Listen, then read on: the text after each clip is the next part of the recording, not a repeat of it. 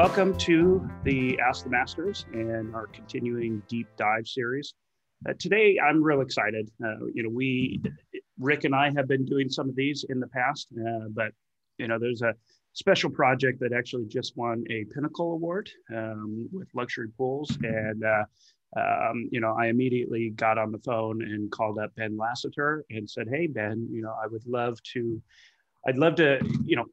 feature this on the deep dive." And then Ben started to go into the story about it. And it's like, oh man, it's such an intriguing and such an interesting project. Even before we get into that, let's go over just some of the ground rules. Down at the bottom of your screen, you'll see you have a chat and a Q&A. I will be monitoring all of those. I'll be muted out most of the time. But please feel free to use both the Q&A and the chat. And we encourage interaction. We will cut these and edit them down so that we can release them on YouTube. But one of the benefits of being here live is that not only are you the first to be able to see it, but we would love to get your interactions. And so I will watch the Q&A and chat real closely and really monitor that and either interrupt Ben if the question is real pertinent to what we're talking about, or save it for a different moment. But before we get going, I just wanted to share a story. This happened to me yesterday. So we are doing a project for a client, and not a very complex project, actually really quite a simple project. But it's a big stretch for the client, and I knew that it was pushing the edge of their budget. But they have a couple of kids, and so they're real excited, but they've been real nervous. They've interviewed a number of pool builders, and we just actually started excavating the pool yesterday. And the client came out, and she said thank you. She had donuts for everybody, and she actually started crying. And she got a little bit embarrassed, and she said, "I'm just so excited and so relieved to finally be doing this." And it made me think, there's sometimes in our careers that we just have those special moments with clients or with particular projects. And I got to tell you, this project is very simple that we're doing. Nothing very difficult about it, but it will leave a lasting impression. And I have always felt like what we do is amazing. No disrespect to, roofers or anything, but, for those of us who own homes, the last thing you really want to do is go spend $10,000 or $20,000 on a new roof. It's just not exciting. Yet what we get to do is we get to provide fun. And so I just wanted to kind of give everybody that reminder that this is what we get to do. We get to build joy for clients. We get to build family memories. And I'd like to segue that this project for Ben, this was really one of those kind of special projects that'll kind of live on in history. And so I'm real excited for everybody to learn more about it. So welcome, Ben, and go ahead and take it away. Thank you, Dave. Sorry, I'm going to try to get my screen loaded up here. Will y'all confirm whenever it comes up? We're there? All right. Thanks again, Dave. Thanks everybody for joining us today. Like Dave said, this is a really unique project, a fantastic team. A team that has worked together on several projects, many of them which have you've probably seen on covers of magazines and other awards. But something special with this one beyond just the finishes, the story behind the project and how it came to be was really neat. And I'm going to take y'all through kind of the evolution of all the teammates, the team members, and then we'll start touching base on the project and how the project came through construction and to where it is now. The teammates, the team members, they primarily John Luce is who I deal with, John Luce Builder. He's a custom home builder. He's been working in Austin for over 40 years. He's done commercial, residential, multifamily, all types of work. But in the last 20 years, he's focused on high-end residential, primarily spec homes. The other team, major player in this was Dick Clark and his architectural firm. Dick Clark passed away during the conception of this project. And then his firm carried on the construction documents and helped with the team throughout the duration of the project. And then there's a third member who's Tom Kite, a professional golfer, who is part of the finance team behind this and kind of allows us to make some of the decisions that normally people would shelf due to financial reasons. You know, Tom has the money, and he says, look, if this is a financial decision, I don't want it to be. And he lets us do some stuff that is pretty creative without having to worry about, you know, the financing end of the project. So those are and then us, Design Ecology. So forgot about that. We are a landscape architecture firm that specializes in high-end master planning, centered around aquatics, swimming pools, fountains, anything to do with water and the landscape. We're a design build firm based primarily in Austin. We do some work outside of Austin, but most of our work, and especially our construction work, is done here in town. So those are the major players, the 4 players in the project. Going way back into the 90s, Tom Kite and John Luce met probably on the golf course. And they formed a partnership and started building spec homes, spec condominiums, commercial buildings. They had all types of projects that they worked on together. And Tom was the financier, John was the builder. And that evolved through the 90s, all different types of construction. And like I said earlier, about 20 years ago, they started getting into the high-end residential. Sold several projects, and then had a project come along with Dick Clark as the architect. And the 3 of them knew that instantly they had a great thing going. So instead of just jumping to another architect and another project, they snowballed. They had a second, a third, a fourth project. Eventually, John Luce built his own home adjacent to one of the specs. And that's the point where we became involved with the team. So I think that was 2014 or 15. We began work on John's personal home and a spec house next door. Then subsequently another house that was called Bud's Place, and a house we just finished, and then also the Encore, which we just finished. And a little bit about John and Dick Clark, as their relationship evolved, they became really, really close friends. And the real estate in Austin there's not anymore. I mean, it's all urban, and there's cliffs, and there's just not a lot of real estate close to town with views. So finding an optimal lot to build on was tough. I mean, it wasn't like you could just open up the MLS and go, I want to live there. I mean, you had to have some creativity, and you had to be able to have this imagination on what you could do with the space that you were provided, because the spaces are so few and far between. When it comes on the lot, you can't go sit out on the patio of a house that's for sale and go, oh, this is going to be my view. I mean, you really have to think beyond that, because a lot of these houses are getting raised and whole new structures are going up. So you got to get creative. So that's one thing John and Dick would do, is they just go get and drive around neighborhoods and be like, I wonder if we cut these trees down, like, are we going to have a view? Or, what happens if we built this 2 stories? Well, can we, like, they were always coming up with different ways to make more of the properties that they were finding. And they had a lot of opportunities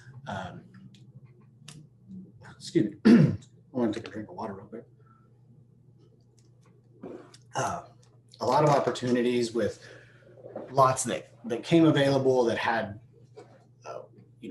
building restrictions or height restrictions. And Dick was always creative enough to come up with some type of building envelope that they could squeeze a house into a really, really confined space or a really limited lot. And he was just a master at what he did. Encore, the house that this project is about, really wasn't even in the docket. They weren't thinking about building another spec. There was nothing on the schedule coming up. And Dick had started to get sick. He had leukemia. And one day John just said, "Hey Dick, let's go look at this house that just popped up on the MLS." And they went through it, and John said, "There's nothing here. There's nothing on this lot. There's nothing we can do with this place." And Dick walked through the house and said, "Yeah, there is." He said, "Absolutely there is." And he went out to the front porch and he started sketching. And he told John, he said, "Let's do it. Let's build another one." And so John was, lit up. He said, "Yeah, let's do it." As Dick's sketches progressed, his cancer also progressed.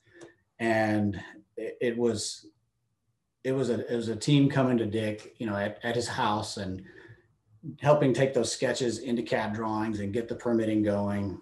And eventually, Dick's come to his cancer. He had leukemia, and but the house at that point was all drawn and in construction documents. And at that point, it didn't have a name. It didn't have the Encore name attached to it. It just had its address, the 895 Live Oak. And John he told me the story where him and Dick were driving around one day and they were just talking about old Austin and what they grew up with when they were in college and in the 70s. And they talked about this Jethro Tull concert in San Antonio that they had gone to. And they both came to the consensus that it's like, why even go to the concert? Just show up 2 hours late for the encore. And in Dick's passing, John had remembered that conversation with Dick and how, you just have to be there at the very end. And that's when the whole thing just makes sense. So John had called up to Dick's office at that point and said, "Hey, let's just change the title of this to the Encore." So that's how the Encore project got its name. It was really just a 20 years worth of friendship, all kind of coming together at the end. And of course, Dick's remembered for many, many, many more homes and buildings than just this one, but it was his last bit, it was his last hurrah. Of course, he couldn't have done it without the rest of his associates and John and Tom and everybody on the project. But that's how the Encore came to have its name. Did he ever get to see it built? He did not. It was still in permitting and construction document phase whenever he passed. So he did not get to see it built out.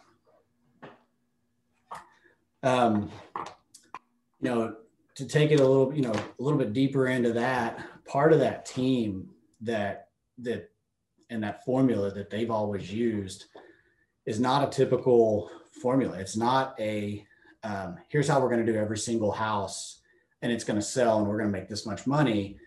They literally ask everybody's opinion along the way. I mean, sometimes the cabinet guy has just as much input on the color of the kitchen as the architect or as the interior designer, because they respect how broad of appeal that different people can have and different points of view have. And the people working on the house may have just as good of suggestions here and there, maybe not in the ultimate final decision on what goes where or what color looks best, but they are such an all-inclusive team that sometimes we joke that it becomes a full-scale mock-up, because we bring everybody in. And if we're putting a glass front cabinet next to a tile and that tile is going to run out to the pool, well, we've got to have the cabinet guy there, we've got to have the floor guy there, and we've got to have the pool guy there. Everybody really needs to have some type of input. And if it's a color decision or if it's a buildability, decision, everybody gets to have their little bit of input. And ultimately, between the finance team on this one and the build team on this one and the architect on this one, it just turned out to be a fantastic 3-year-long project.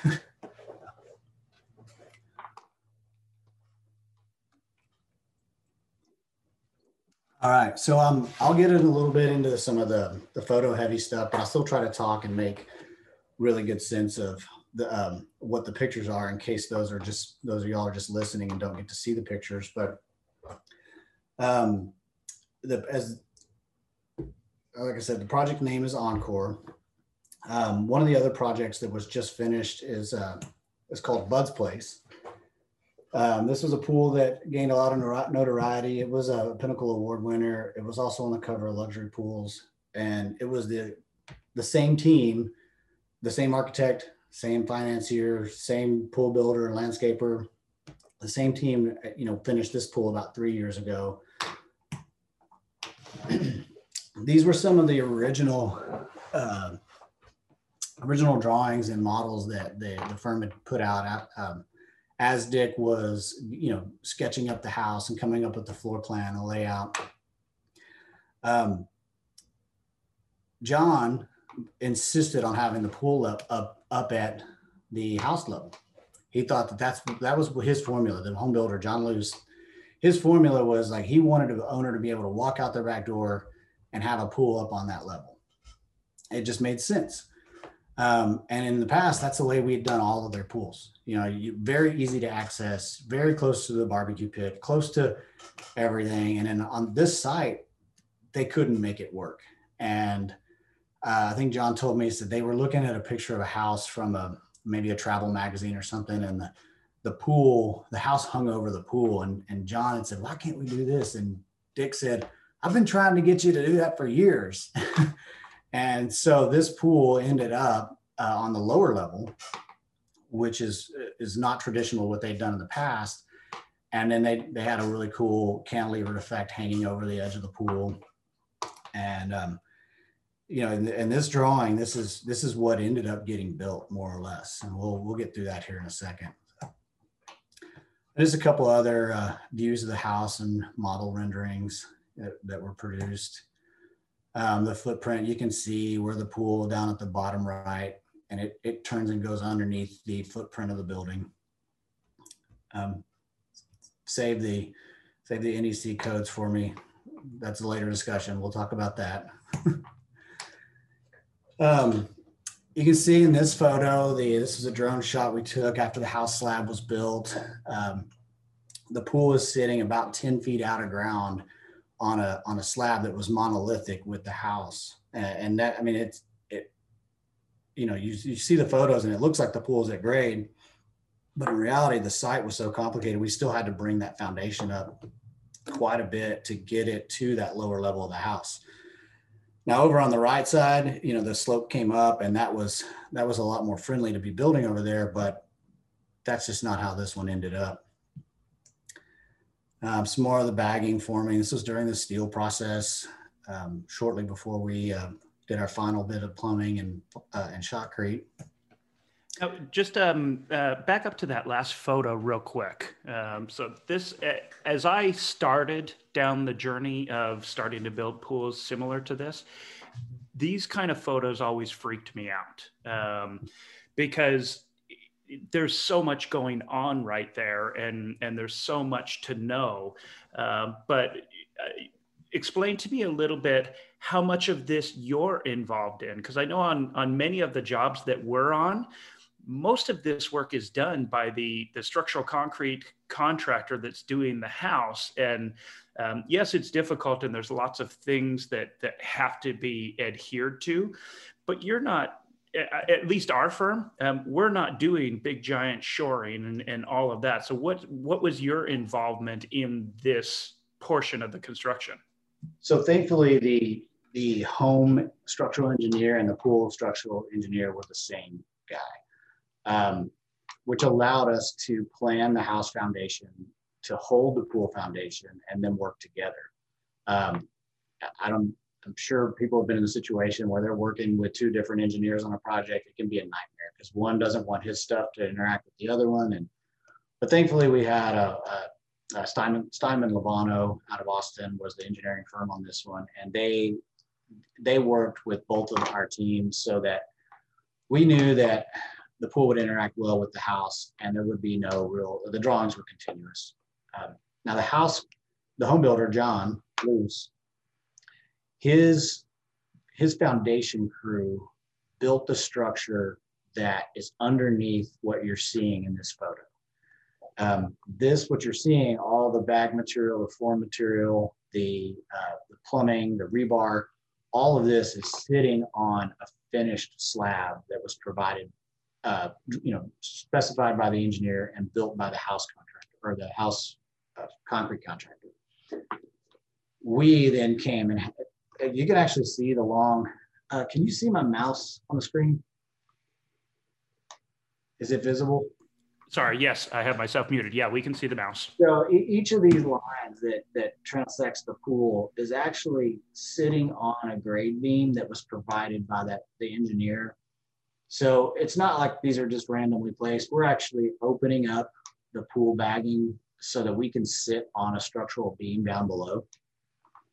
And that way we can transfer load from the pool down to the house foundation directly right where they're engineered to be. And then you can't see because it's really obscured by the forms, the forms down here, but there is a concrete wall or it's a turn down beam of the foundation. It's similar to this part of the foundation right here that we're formed above. And then there's another beam over here that we poured or shot with the pool. So this the structure was designed and built designed by one firm and built by two different firms, but it was designed to be one structure. And for those, I'm curious about this because we don't see bag forming here. Are those just gravel bags stacked up? What is that construction? Readily available materials here is crushed limestone because of the limestone quarries we have. It's about the cheapest and it's definitely the easiest to move. It's pretty lightweight. It's compactable. So we use bags, we bag them up.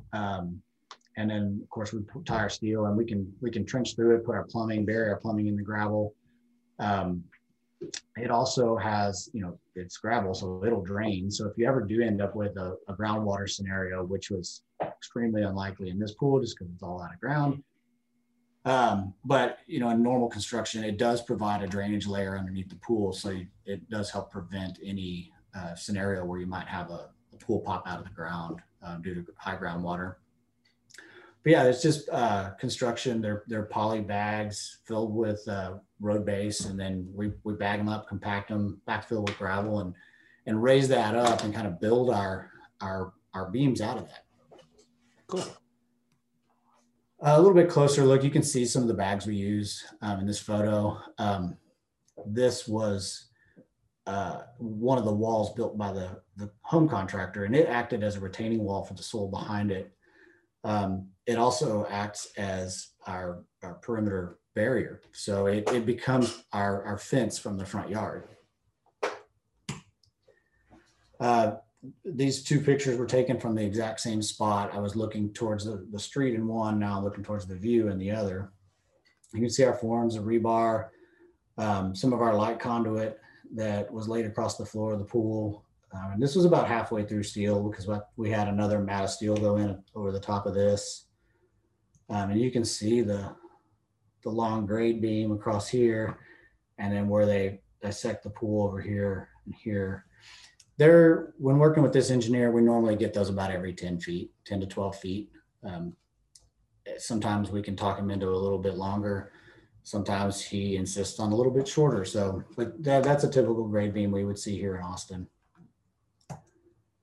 Shotcrete Day, you can see the vanishing edge over here. These are plywood forms. We don't use any pegboard, especially on these big, long, super straight walls. You know, we build these forms on site. We build them out. We'll box out 4x8 plywood, so it's ready to tilt up almost like tilt wall construction. On this one, we shot the basin first, very first thing in the morning. As soon as it was set up enough to walk on, we tilted up these forms and we're able to shoot the wall from the inside of the pool while we had fresh concrete down the basin curing. A little drone shot of that. And you can see down here what I'm talking about. He's standing on the beam of the catch basin. I hope nobody from OSHA's in here, but that is a good 12 to 14 foot fall from here down to behind where he would land potentially. I'm sure he's tied off.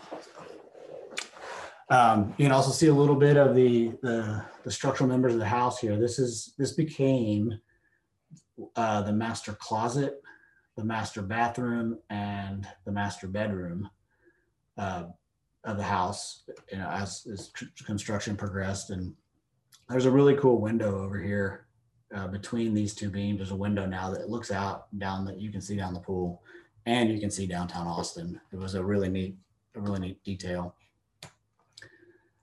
This was once we were shot. At this point, we had one plan for the coping material and the deck that changed 3 or 4 times before we actually selected a material. But this was probably 1 or 2 days post concrete.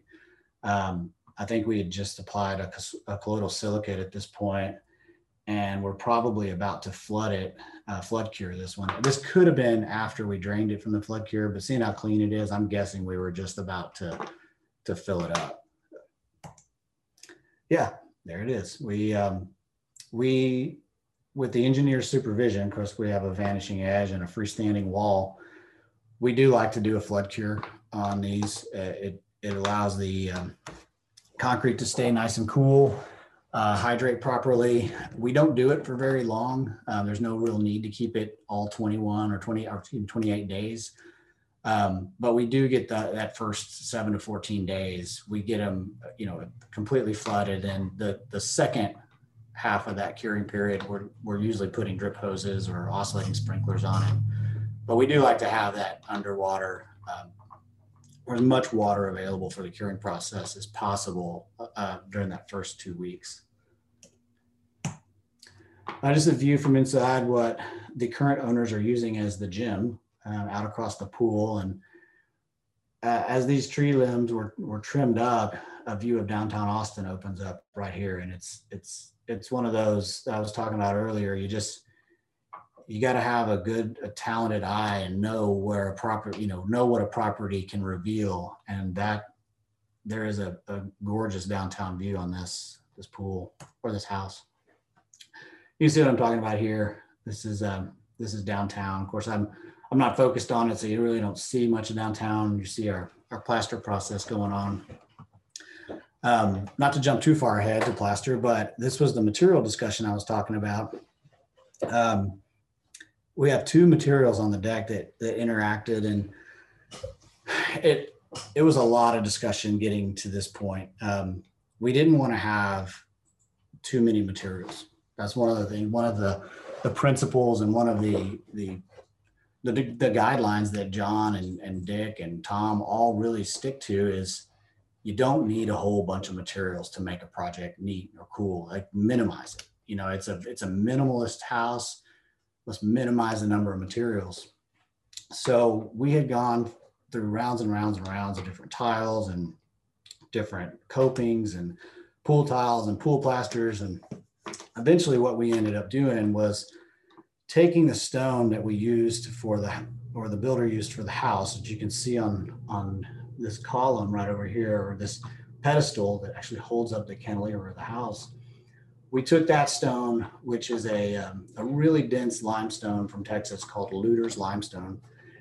This particular vein was cut through a very dense fossil remnant. So all of this static noise that you see that just looks like dirty coping is actually shells. It's cross sections of shell fossils. It's a really cool texture, really cool detail, and it's found all throughout the house on this same stone.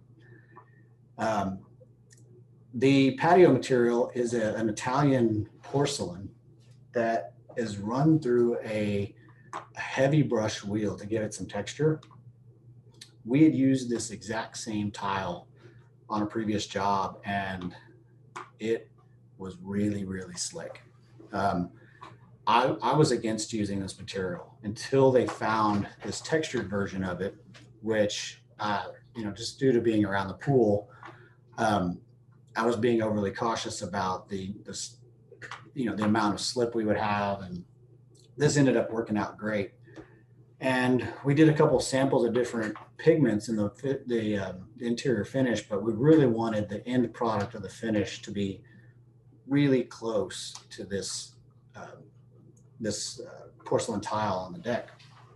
And we definitely achieved it. And of course, different lights produce different colors out of the pool plaster, but for the most part, we got a pretty close match.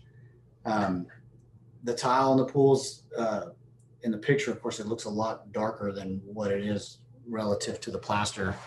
But that was one of the goals too, is to kind of keep the tile in the pool really close to the same colors that are used in the house that you find on this sheet metal facade and some of the other details found around the house.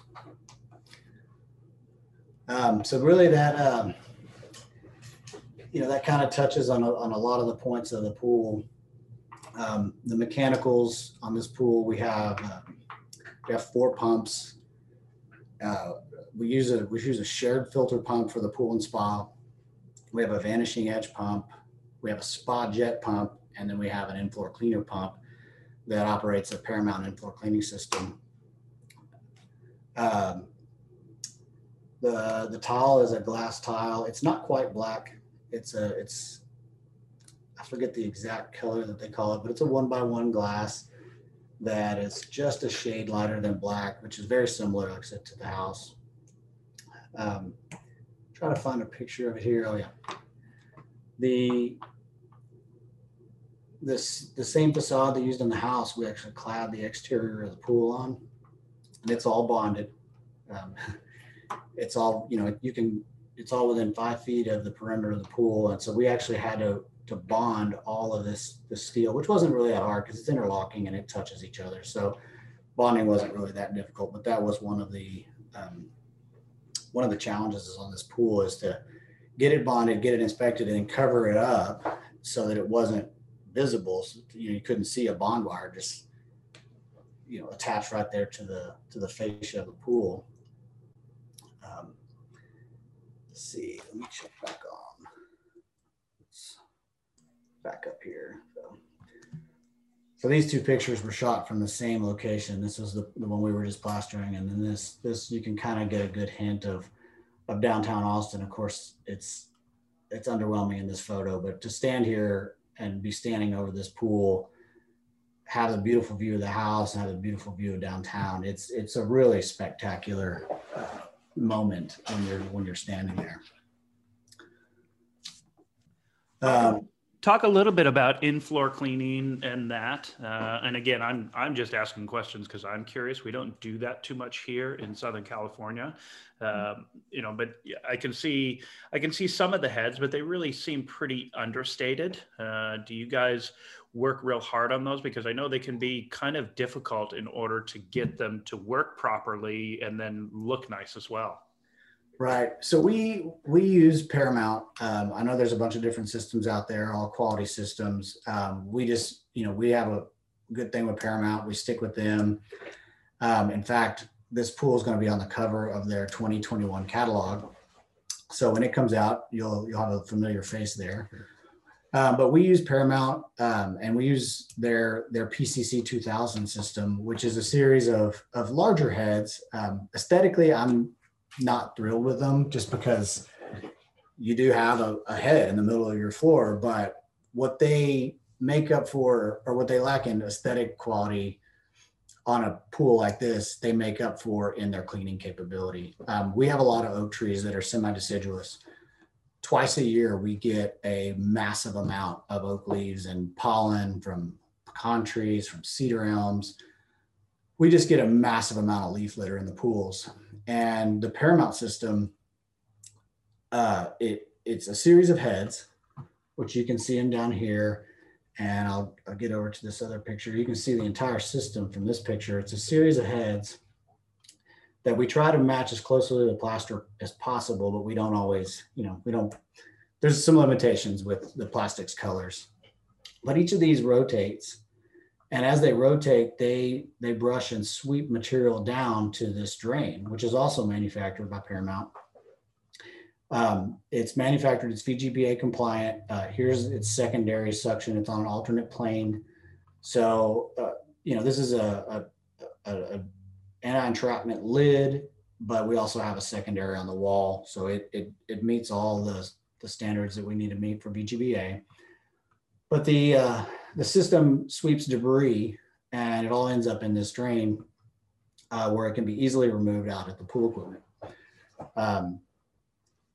Depending on the time of the year, during the summers, they're almost not in use because we don't have a lot of leaf litter.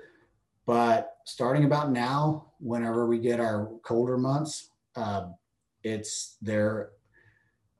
I wouldn't want to pool without one. We have people who don't have in-floor systems who literally will be cleaning their skimmers out 4, 5, 6 times a day. It's just so much leaf litter that these things just make it manageable. They are controlled by a hydraulic driven valve. So this system had 12 zones on it. And in order to do 12 zones, you have to have 3 different valves, 2 6-zone valves, and then one valve that alternates between the two heads. So they're timed, the valves are timed so that each of these zones runs about the same amount of time. We draw water from the catch basin, pump it through that valve, and then these heads spin. And we do that at night. That way you don't see it all working during the day. And then hopefully you wake up in the morning to a nice clean pool. Anything else you want to talk about on the in-floor cleaning systems? No, I like this photo because I noticed the spa bench there.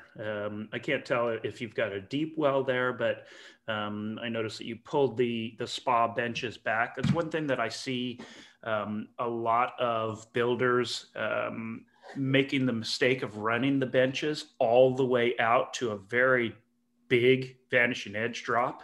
And that creates, that creates some real safety concerns. So I noticed that you guys pulled that back. Is it a deep well there? It is a deep well. The way we built this one, we have 18 inches of water on these 2 sides here. We have 21 inches of water down this side. And then we have, I believe it's 21-inch foot well. So we'd have 42 inches of water here. And then we drop down another foot and have a deep well where you can stand up and still be chest deep or a little deeper in the deep well. I experimented with this on my mom's pool when I built it for her about 3 years ago and loved it. I mean, of course, I'm not very tall, so it's almost like being able to swim in a hot tub for me. But it was just a detail that we really, really liked. We'd drawn it a few times. And I believe we never really actually built one until my mom's pool. And then right after we finished my mom's pool, I told John, I was like, this is a detail we have to incorporate because he wanted this line visually to carry all the way out. He didn't want the spa to end here and have this narrow swim lane. He wanted this to be real linear, real subtle, and not add more geometry to the pool.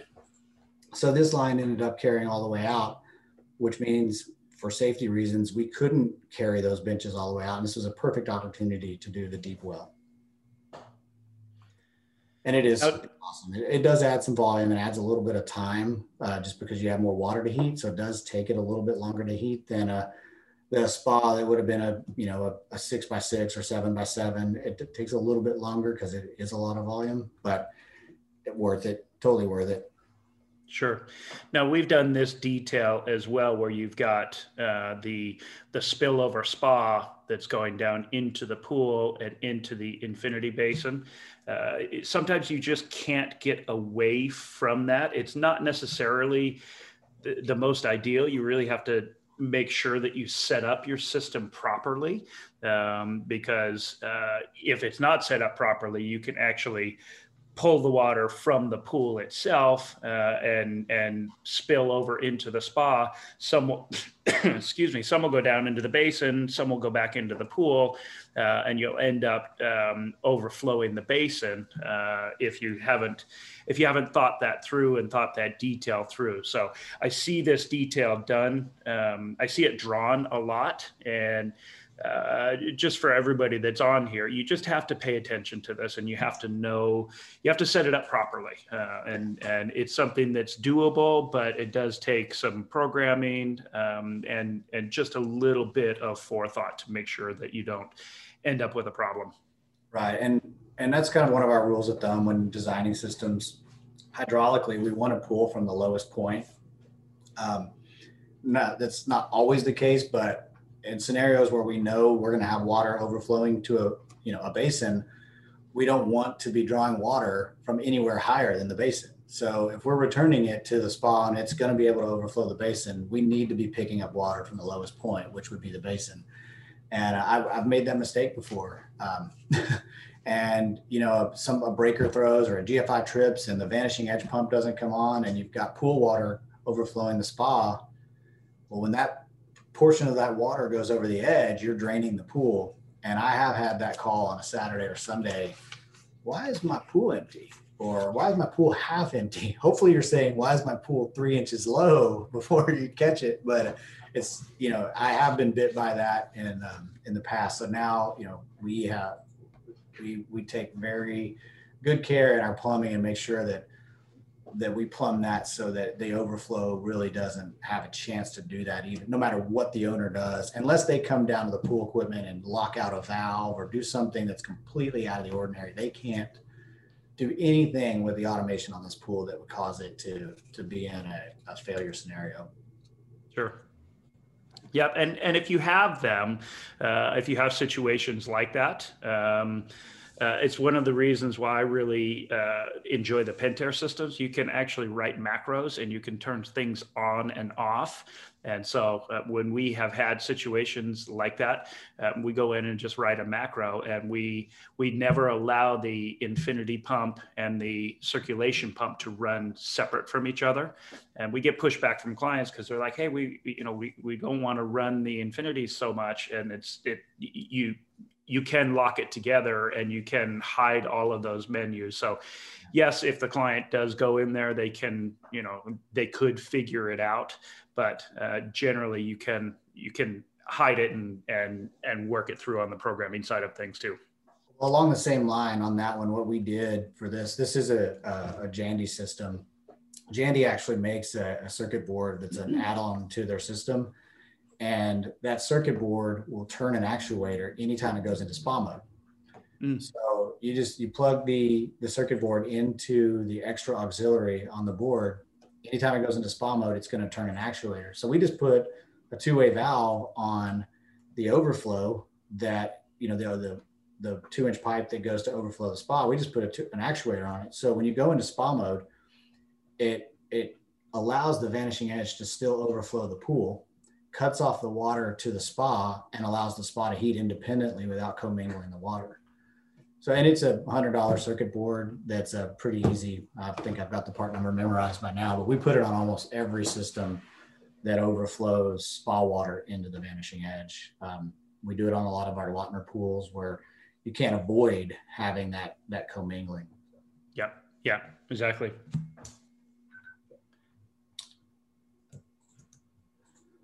This is looking down. You can see the valley, the view in the back. This is where I wanted to get into some of that NEC stuff I mentioned briefly earlier. when this pool was designed and we started building it, this soffit was not supposed to be ferrous material. It was not supposed to be a conductive material. We had to bond it. So there's actually bond wires that run through here, through the steel structural members of this, the framing of the house that are tagged along to this. It's because it does fall within the 5-foot horizontal, 12-foot vertical envelope of the pool. So we do have this fascia up here bonded as well. And of course, this is all attached to the vertical fascia of the house. So all of our steel, everything you can see is bonded per the NEC code. Yeah, we've been bit on some of those before, a design change or something. And matter of fact, I just sent 46 bonding lugs to a job yesterday because we were out there just doing some other things. We haven't been on it for a while, and they've got all metal stands for their floating deck system out there. And it's like, oh, hey, each one of these, and the GC's like, okay. So, it's stuff to pay attention to. And it's always a good reminder, that even though on these big jobs, we will be off of them for months and months at a time. But it's always good to just pop in kind of on a regular basis, because, had we waited 2 or 3 more weeks, we're not scheduled to be back out there. They could have had this all covered up and we would have never known. So. That's a view from down at the pool deck. You can see in this picture some of the coping and the character in that shell stone. It's just a really, really interesting rock. I mean, you don't see it everywhere. In fact, I've seen shells in rocks, but this rock is all shell, and it's smooth to the touch. It does have a slight, I call it leathered texture to it. So there is a little bit of relief on the surface, but it's just a really cool rock. And next to this textured porcelain, it just turned out really, really well. You can see more of it there. And I love that shot. Yeah, very top center, you can see downtown. And like I said, we're focusing on the pool really, but man, that is sitting up on that patio, and you can see the window I referenced earlier in this next photo, but this is that little bump out that is the master bathroom. In fact, that's the bathtub right there. Mm. And from that perspective, your view over the pool and your view of downtown Austin is really almost priceless. So. Yeah, it's one of the things that I never get tired of, is being able to be a part of these projects. And they can get to be a pain, and they can get to be challenging just because you have generally strong-willed other people working on the job, and you have to be able to work together as a team. But seeing the end results on so many of these jobs, it's just, I still walk into the jobs and think, just how lucky I am to be able to, experience that and to be able to bring some of these to life. It's one of the most enjoyable things about our jobs. Yeah, and one thing I know I just punch myself for not mentioning, but you can see right here, this opening. Well, that is the front yard. Now we have glass here that covers this retaining wall. And then this retaining wall is continuous with this retaining wall over here that runs all along the backside of the pool, which I said becomes our barrier to entry. But if you drive down the street and you look at this house, you can actually see underneath the house and out onto the pool. Oh, wow. Which is really unique. I mean, it's a lot of people might think that it's a privacy thing, but this whole house is, the exterior is glass. There's glass everywhere. And this just adds to that transparency of just being able to have this fluid view all the way from the front to the back, while still feeling very private, because at no point do you really ever feel like you're exposed when you're on that patio. But you do have these brief moments of complete transparency when all the shades are up in the house, and you can see through the pool deck, you get the water reflection.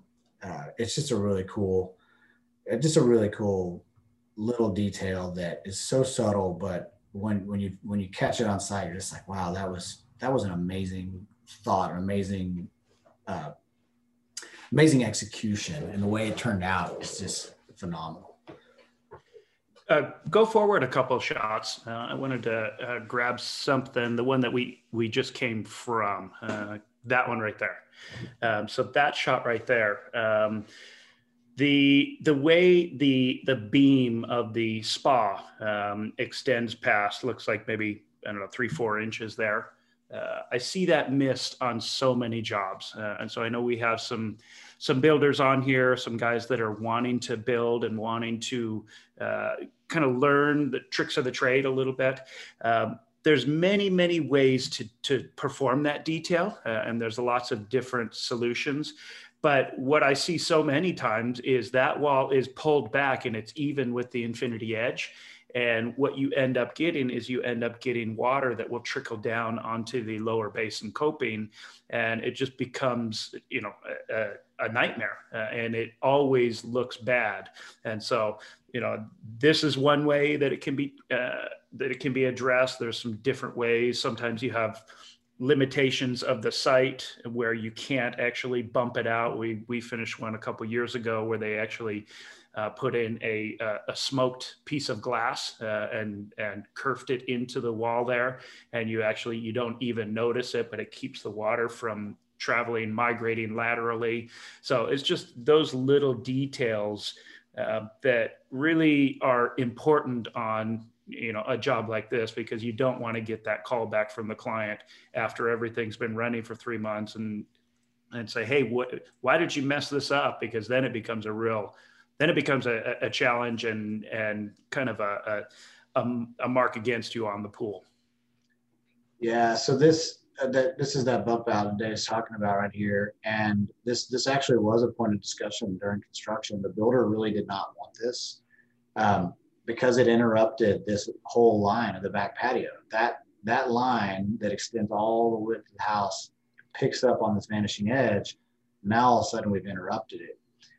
But if we go back into our plan view here, you can see where there's that patio line, and it's a continuous line all the way across left to right. Well, then we interrupted it right here. Structurally, we didn't have a provision to allow us to take pool wall into the house foundation over here. So we were limited. We couldn't push the basin over any. We had to have that plane protrude out in order to not have water either on the coping or leaving the vessel altogether. I was only able to convince him of that because of this pool that I showed you earlier, where we don't have that detail. And just like you said, Dave, we had to go in down here and make some alterations that fortunately you don't see, but they keep water inside the vessel and they keep it from sitting on the coping, or in some scenarios actually getting outside of the basin. So. Yeah, one of the things I like with working with really small mosaic is that, you know, we built a number of pools for Skip Phillips, and one of the details that Skip does on his spas is he actually does a one tile bump out so that he can control exactly where the spillover from the spa down into the pool is, and really it ends up only being, you know, less than 3/4 of an inch, and you don't even notice it until you're right up next to it. So visually it doesn't break anything, so it doesn't have to be a whole lot, and just if it's thought through earlier rather than later, you know, you can come up with something that you're not having to band-aid later. Yeah. All right. Wonderful. This is yeah, so is the house, when did you finish it? Is the house, has it sold? What's the status of it currently? Yeah, the house sold midsummer. A family who had lived in Austin before, had moved to California, and then moved back to Austin again. And of course, it was the middle of COVID, and nobody was really viewing the house. And the builder was, you know, he was sitting on it, and there's not a lot of action. And they did a Zoom meeting walkthrough of the house, and the owner bought it physical sight unseen. They had only seen the house via a Zoom meeting, walk through with the realtor. Yeah, pretty amazing. Yep. And, awesome. They left it the way it was. They are adding a privacy gate that is still in the permit process, and they're adding a fence around the front yard of the house, but they're preserving that view from the street down to the pool. It's going to be just a metal fence for their dogs. It's not a privacy or not a security where you can't see through. So they are maintaining the integrity of the design, being able to see through that level right there and the other level over here, and of course see some of the house. But yeah, they're occupied now, and we maintain the pool. We don't maintain the landscape on it. We don't have a landscape maintenance division, but we did build all the landscape on this house. Did all the design kind of on that full scale mock-up conversation we had earlier. We would get a little bit built and come up with some different retaining wall ideas and build them out of steel. And we actually built some really cool gabion walls on this one, a lot of I-beams and some expanded metal, and the builder loved them. A lot of people have tried to copy them since then, and I try not to give away too many of my secrets, but it was a really simple way to build a retaining wall that turned out really neat in the end. But yeah, we did a lot of moving around and moving walls here and there. We actually moved the driveway. Originally, the driveway was supposed to be a direct shot from the garage, and I think we had a thunderstorm or something one day, and we're like, this is not going to work. So we ended up making the driveway turn and run parallel to this part of the house, long portion of the house, and then hook up to the street, which gave it a lot lower slope and a lot more intimate entry instead of just turning into the street and from the street and hitting straight on into the garage. A lot more opportunity for designing some of the retaining walls and landscape and lighting. But yeah, we like I said, full scale mock-up. We got to the point where they were about to form the driveway, and we go, stop, let's change it. Yeah, and that's pretty rare. It's unique to hear about that. Working in this space, generally you have people with very strong opinions and very just it's my way and this is my design and it's sacred, and you have to really tiptoe around when you have suggestions that can make a job better. So I envy the team that you have that works on these projects. Yeah. Don't get me wrong, there are some very strong opinions in this team. I'm sure. Everybody goes to bat for what they want. But anytime a decision is made, rarely do we walk away with anybody disappointed from the selection, ultimately. And of course, when they come together, we've never had a moment going, God, we should have done that. We've never, ever had that in 5 or 6 projects now. We've never had the oh dang moment where we missed. We felt like we should have gone another way. And honestly, I feel like if it came up, I feel like John and Tom would come to me and say, hey, Ben, I know we're done, but let's change it. I mean, honestly, if we felt like we missed the plaster color on this, I wanted it black. I wanted as dark a plaster as we could go for. And John and his wife and Tom, they were really going to bat for this gray color, which matched the deck. And I lost the point apparently, but if we would have got it built and John would have said, you know what, Ben, you were right, he would have had no problem having me come in there and strip that plaster out and redo it in black. He would not have thought twice about asking me to do that and paying for it. Sure. Now, did you guys waterproof all of this, or since you're not up against, is there a basement here that you're up against? There is no habitable or living or open space adjacent to the pool, but we believe we waterproof every single pool. Okay. Especially an elevated pool like this, where we're attaching steel to the fascia. Time is going to get to all concrete.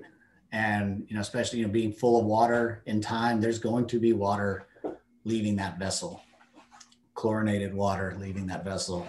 You know, with good construction practices, we hope that's not till 20 years down the road. So we used a colloidal silicate and we used a superficial, both products by Basecrete.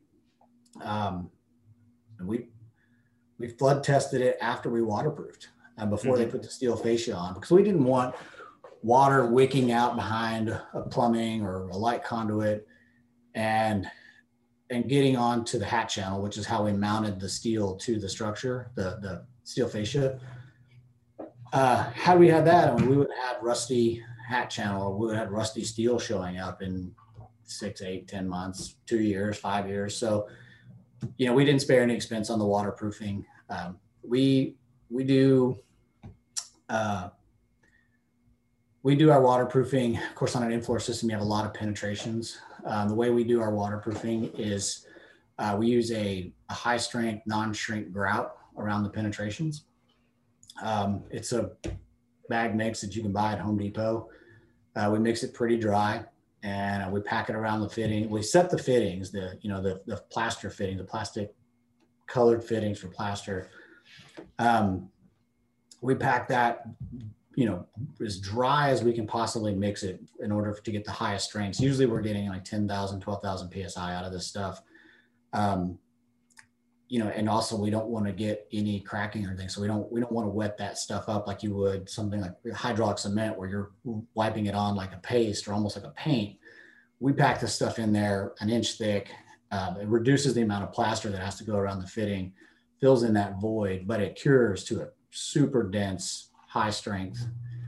And then once that's cured, we will do 2 layers of waterproofing over that span over the non-shrink grout and then hit the water or hit the plumbing fitting.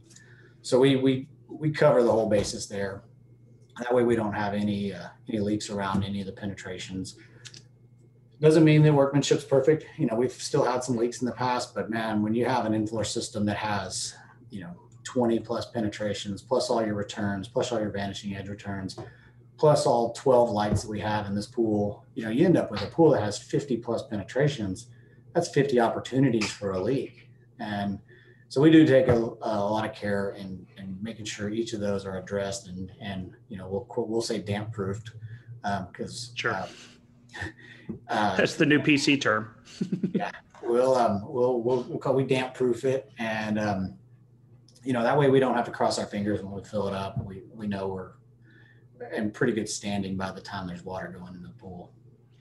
And so just to point out again to some of you that don't build at this level yet, that would like to get to this level, you know, I have obviously numerous people, even my mentor, that really got me into the business from the beginning. And he has kind of stayed in the mid to upper mid range pool construction.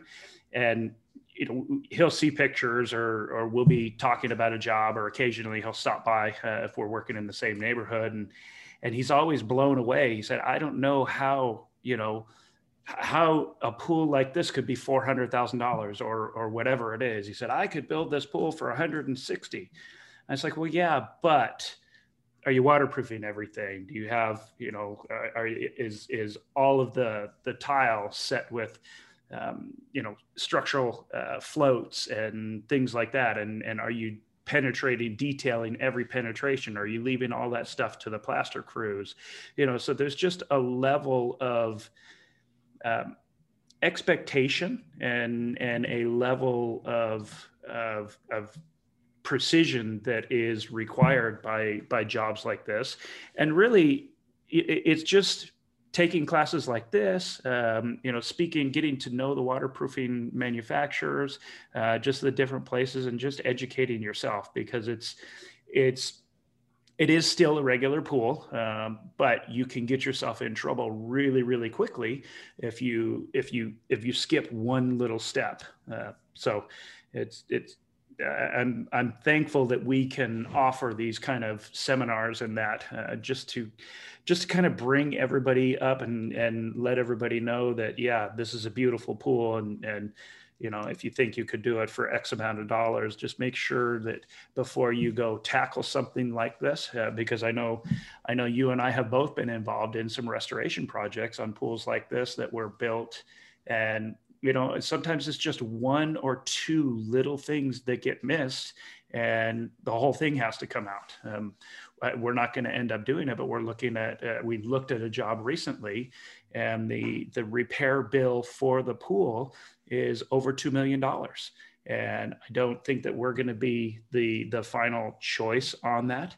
But this pool is less than 18 months old, and they have to get in there and make those repairs now because it is elevated above living space, and it's starting to destroy some of the finishes within the home.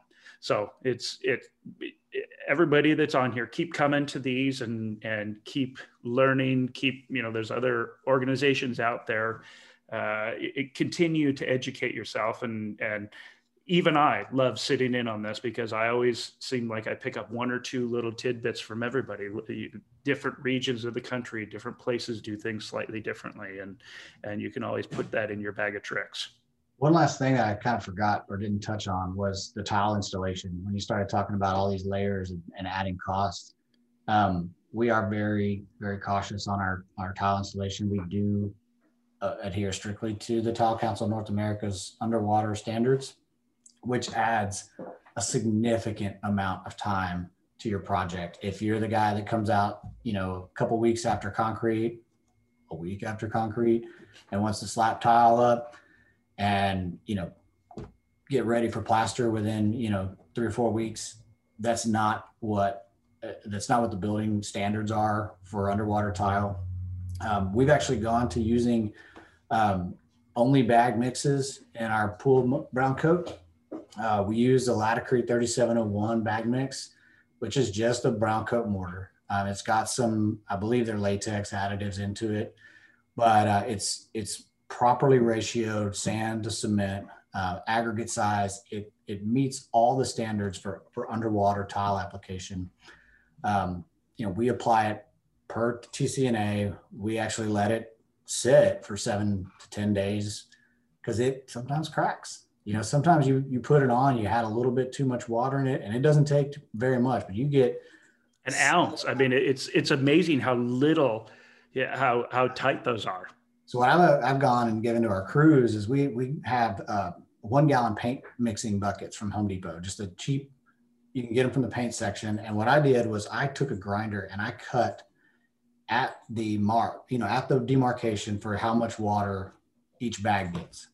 So what they do now is when they fill up the gallon, it's going to leak out to the right amount because I've cut that little slice, and then they pour that in and they mix it up. They put 2 bags in, they put 2 of my mixes in, or 2 of my buckets in there.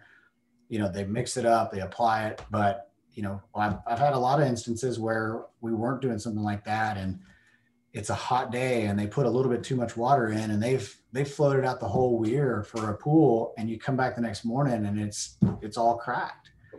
And, I think the nature of a lot of the laborers is like, okay, well, we'll put extra thin set over it, or we'll put something over. They don't want to go back and fix the underlying substrate or the underlying problem because they want to progress. But in reality, you save yourself so much time by letting that brown coat sit and letting it, if it's gonna develop a little crack, let it crack before you put your tile on there. Sure. Let it crack before you put your membrane on there. And if it's going to crack to the point of failure, remove it and redo it. You don't want it to fail with your tile on it, because that's when that escalates to the point of really, really expensive. Right. Brown coat is cheap relative to glass tile. Well, and a job like this, you're not laying up this whole pool in 2 or 3 days. It's and sometimes general contractors will look at me kind of cross-eyed. They're like, why is your tile price 3 or 4 times what everybody else's is? And, we go through it, and, it just takes time. We did our tile installation class last spring with Laticrete, and I was fascinated, just listening to Art Minty kind of talk about, you have to read the instructions on these things. Some of the bag mixed 3701 and 254 and some of their different products, you have to know how to mix them properly. Even, you mix it and let it sit and then remix it again. And there's these time frames that are involved in it. And yeah, could you be successful mixing it wrong and putting a little bit too much water and throwing it up and not ever knowing? Sure, you can in a normal backyard pool, but something like this where you've got Austin, where you get 100-degree days for weeks and weeks on end with a black glass tile, Yeah. that is one of the most difficult to keep looking good for any period of time, whether, a year, 6 months, 3 years, 5 years, 15, 20 years. You have to make sure that you're following everything to the letter of the law. Well, that being said, we didn't even grout this pool. We got all the tile in and we waited on grout because there was so much stuff going on in the landscape, jackhammering. There was stuff that we were worried that had we grouted this tile, even with the expansion joints, the hot days, the cold nights, we were just worried about thermal expansion or even ground or energy transfer through the ground. We didn't grout it until about a week before we plastered. Because we knew it's a polished interior. So we knew once we plastered it, we had 24 hours for it to set up, another 3 days worth of polishing it. It took 3 days to polish. And so we were really about 10 days after grout before we had water in the pool. But that's how we planned it because we didn't want the grout there causing any problems with the installation or getting dirty or anything like that. So we grouted, plaster crew showed up the next week, and then, once we were done.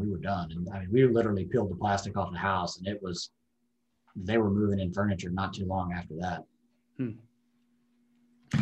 Yeah, it's a beautiful project. I thank you so much for sharing it with us. And for those of you here, Ben's got another one that he doesn't have permission to show yet, but I've seen some of the photos of it and hopefully if we can get permissions to show that, can you give just a little bit of a teaser of that one and if we can, when you think we might be able to know if we can show it? Well, I think we want to take two of them kind of as a team. We have two projects that we worked with Diamond Spas on. One of them was a small swimming pool on about 35 feet above a cliff. And then the other one is a large half Lautner, half Vanishing Edge, complete stainless steel pool that we did on the third floor of the house. The vessel itself was about 50 feet by 20 feet, or maybe 18 feet. Weighed 22,000 pounds, and we craned it over the house. And now they're going to have one of the most spectacular downtown views. They're right on a cliff in Austin. But both of them were Diamond Spas produced vessels. We're doing all the mechanicals ourselves in remote locations, not built into the actual structure that we hoisted up. But both of those will be very, very unique, one of a kind. One of them has an acrylic wall in it. One of them, like I said, has a priceless view of downtown Austin. Yep. Yeah. Scott Cummings says the Oceanside Gradient Pool would be a great one to be able to show. That'll be a fun one, especially the tile process on there. We got Dustin Porter asked, what was polished, the tile or the grout or both? What material were you using in the pool as the plaster finish? So the pool interior was a wet edge Primera stone, and that's what was polished. And on this one, I think what we did is we blended a pigment that they normally use in their quartz, and we put it in their polished material. So we took the polished material base and put the quartz gray pigment that we like. So we kind of custom blended a product.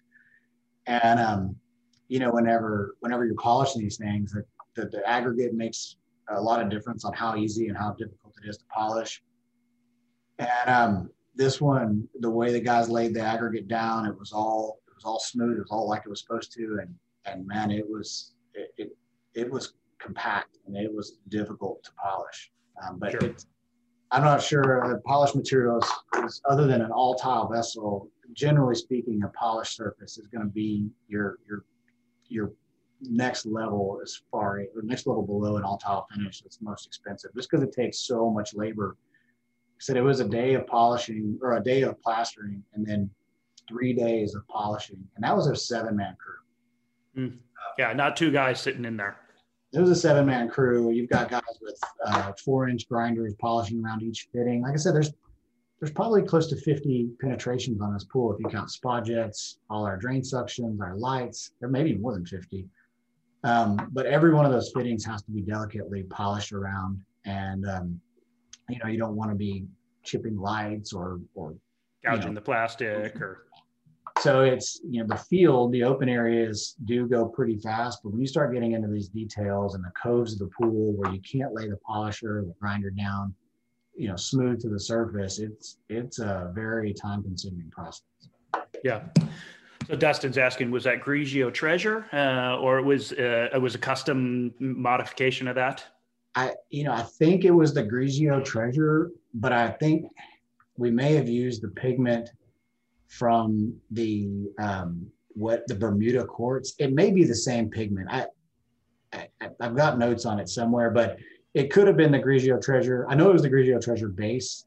I don't remember if it was the Grigio Treasure pigment or if that pigment is actually the same pigment that's in the Bermuda, because we were looking at so many different combinations of texture and color. So that's why I would be able to just tell you exactly what it was, but on this one we went through so many different iterations before we actually got to what we were doing or to what we actually installed. Yeah, and that's, if you guys are not familiar with Wet Edge, find a good high quality installer in your area. We've done multiple Wet Edge jobs, and one of the things I love about Wet Edge, they hosted our tile installation, and we got to see a lot more of their, how they build their bags. Everything is pre-bagged and all of that, and we got to learn more about them. But then at the same time, their team is so accommodating, and we've worked with clients similar to this where we'll have 8, 10, 11 different variations, and Wet Edge will work with you, and you can make some custom blends. And there was a couple of them that, I looked at the interior designer and I said, this is not going to work. And no, you got to do it anyway. And, and sometimes they work and sometimes they don't. So, just understand that you have that Wet Edge does offer that. It's one of the things that I love, and they turn around custom samples for us pretty quickly. We can ask for something, and generally within about a week to 10 days, we've got an actual sample fully polished in our office that we're taking back into meetings. Well, and another thing about Wet Edge is I just recently built a pool in conjunction with Dave Peterson and Bill Drakely here in Austin, and we had one minor little blemish on the polishing right up against the Lautner edge. And Wet Edge made us like a 1-pound patch. They knew exactly what Dylon, our pigment, came from. They knew where the aggregate came from. So they took their knowledge of what bags we used. They made us, they used their microgram scale and made us a perfectly matching sample that it was easy to come back in and do this light little touch up where the polisher gouged the plaster, and it's invisible. You could never tell there was a repair down there. Yeah. Yep. And again, back to that's the expectation on these jobs. On a normal, $60,000, $70,000, $80,000 backyard job, you're probably not putting Wet Edge, Primera in there, but a little gouge here and there, that's acceptable, for something that may not be, it's definitely not acceptable when you start to ramp up and you start to get to these places where clients are spending, $1 million on the cladding just on the outside of their home, things like that. The expectations ramp up significantly.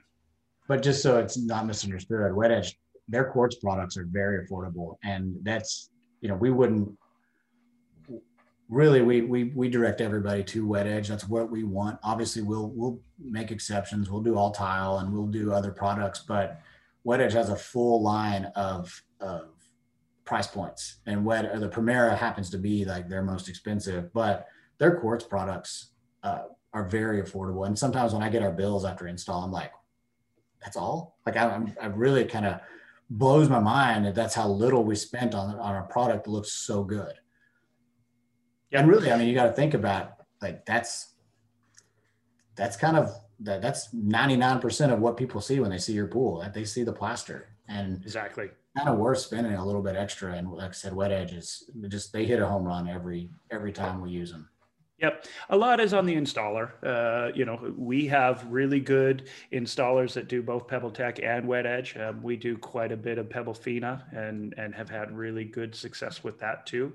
So there is, you know, there's something to be said about finding the best in your local area, and then just creating those relationships. Because if you don't have a relationship and you work with Wet Edge and you get a custom color, but the plaster crew doesn't know who you are, you may or may not be able to get it in place. So, you know, it's all about relationships. So I think we are good here, unless anybody has any final questions. You know, I've been real, thanks so much for sharing. I mean, this was again, another great deep dive, and I just love, I love what I do. In case people